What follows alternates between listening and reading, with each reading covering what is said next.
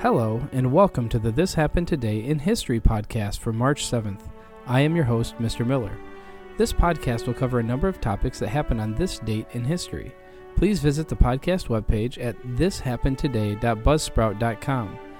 There you can download the notes page, which will help you organize the information as well as develop your own ideas on how these events change the world around us. If you are interested in hearing more, please consider subscribing so you will not miss out on what happens tomorrow in history.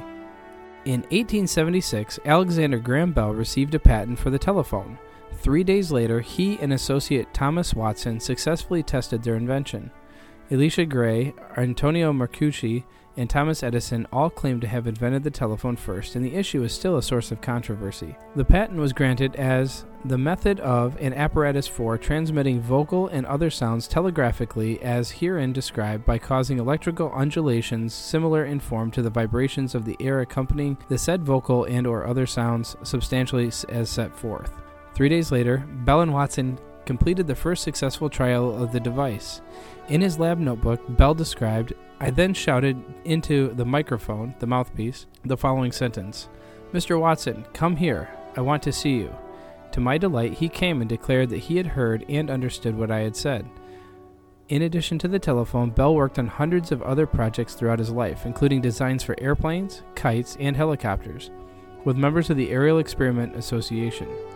Though he is remembered as an inventor, he considered himself foremost an advocate for the education of deaf children. Bell's support of oral education changed the way deaf children were taught. His wife was deaf, and he also befriended Helen Keller, who dedicated her autobiography to him.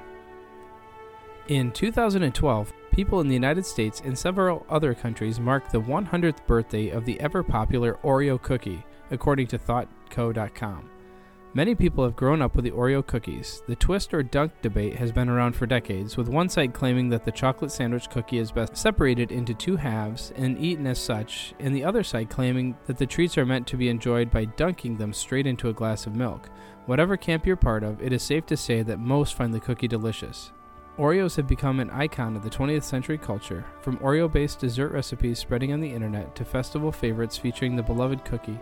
It is clear that the world has a soft spot for this famous snack, and the cookie has only grown in popularity since it was invented in 1912, propelling it to the rank of best-selling cookie in the United States. In 1912, Nabisco had an idea for a new cookie, though it wasn't exactly its own. 2 chocolate discs with a cream filling in between had been done already by the Sunshine Biscuit Company in 1908. They called their cookie the Hydrox. While Nabisco never named Hydrox as its inspiration, the Oreo cookie, invented 4 years after the world was introduced to Hydrox, closely resembled the biscuit that preceded it. 2 decorated chocolate discs with white cream sandwiched between them.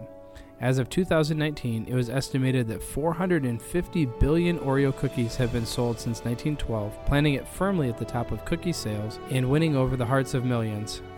In 1989, Stanley Kubrick, an American filmmaker, died on this day in England.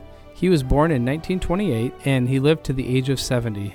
Kubrick had created a total of 13 films featuring characteristics of the dark side of humans, and he is one of the most recognized film directors of the 1900s.